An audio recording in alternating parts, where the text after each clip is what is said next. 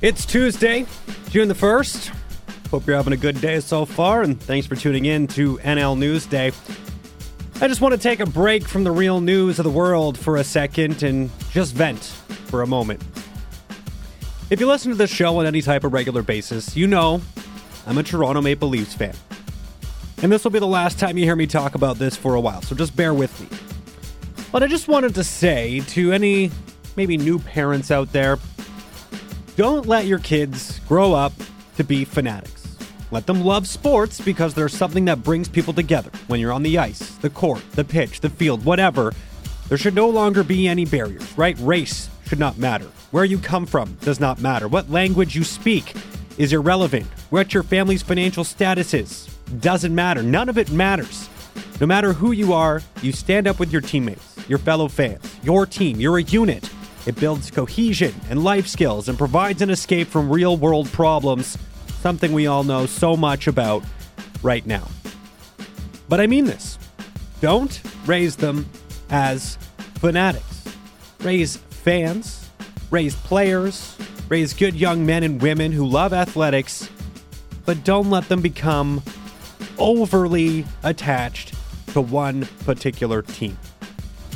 I have been a fan of this team called the Toronto Maple Leafs since I was a young boy. I remember, I think I was 8 years old. It was twin day at school where we were encouraged to come to school dressed like a friend, and you got to pretend to be their twin for the day.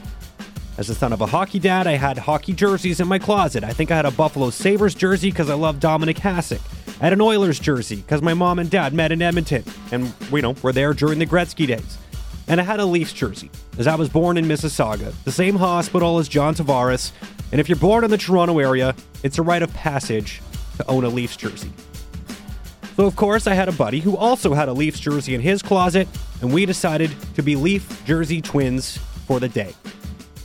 Since that day, I don't even have an exact reason why that was the day, but that is when I decided to pledge my allegiance to this team, stick my flag in the ground, and I have been a fanatic ever since.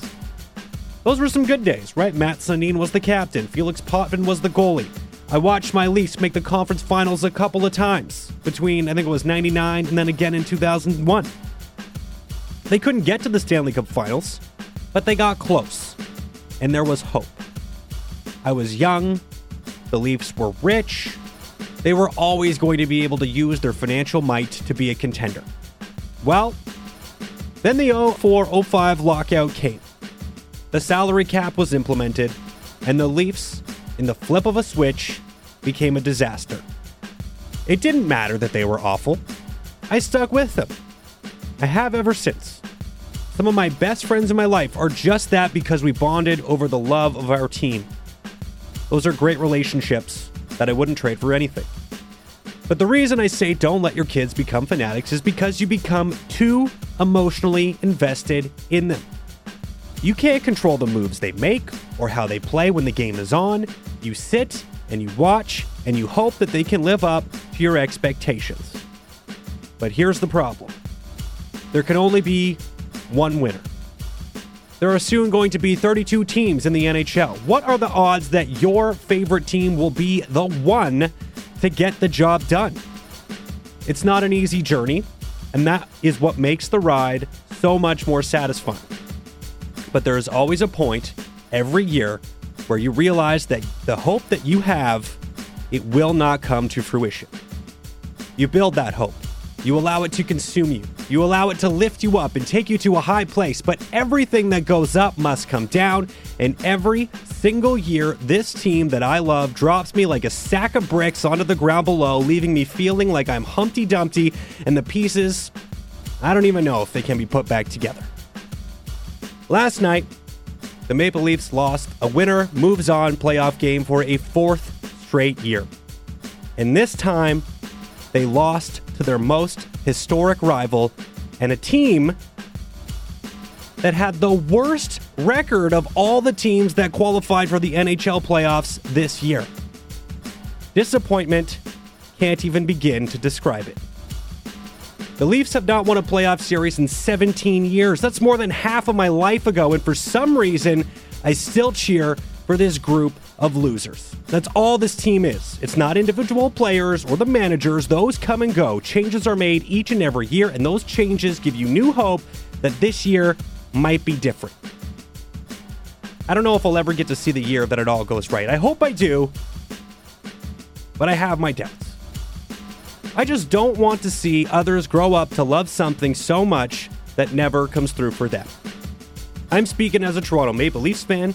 You might be a Canucks guy. You might be an Oilers girl. Whatever team you choose, just know that the chance of attaining the dream is so slim, it might never come. And every single year, you're left wondering, when will I get to have that moment as a fan where we celebrate like it's 1999? When? When will it come? It might never come. Don't let your family feel this hurt that I feel every single year over something so trivial. I'm not going to stop, but I hope it can be a lesson to others. And if you do have a fanatic in your house, I hope they don't cheer for a loser team like me.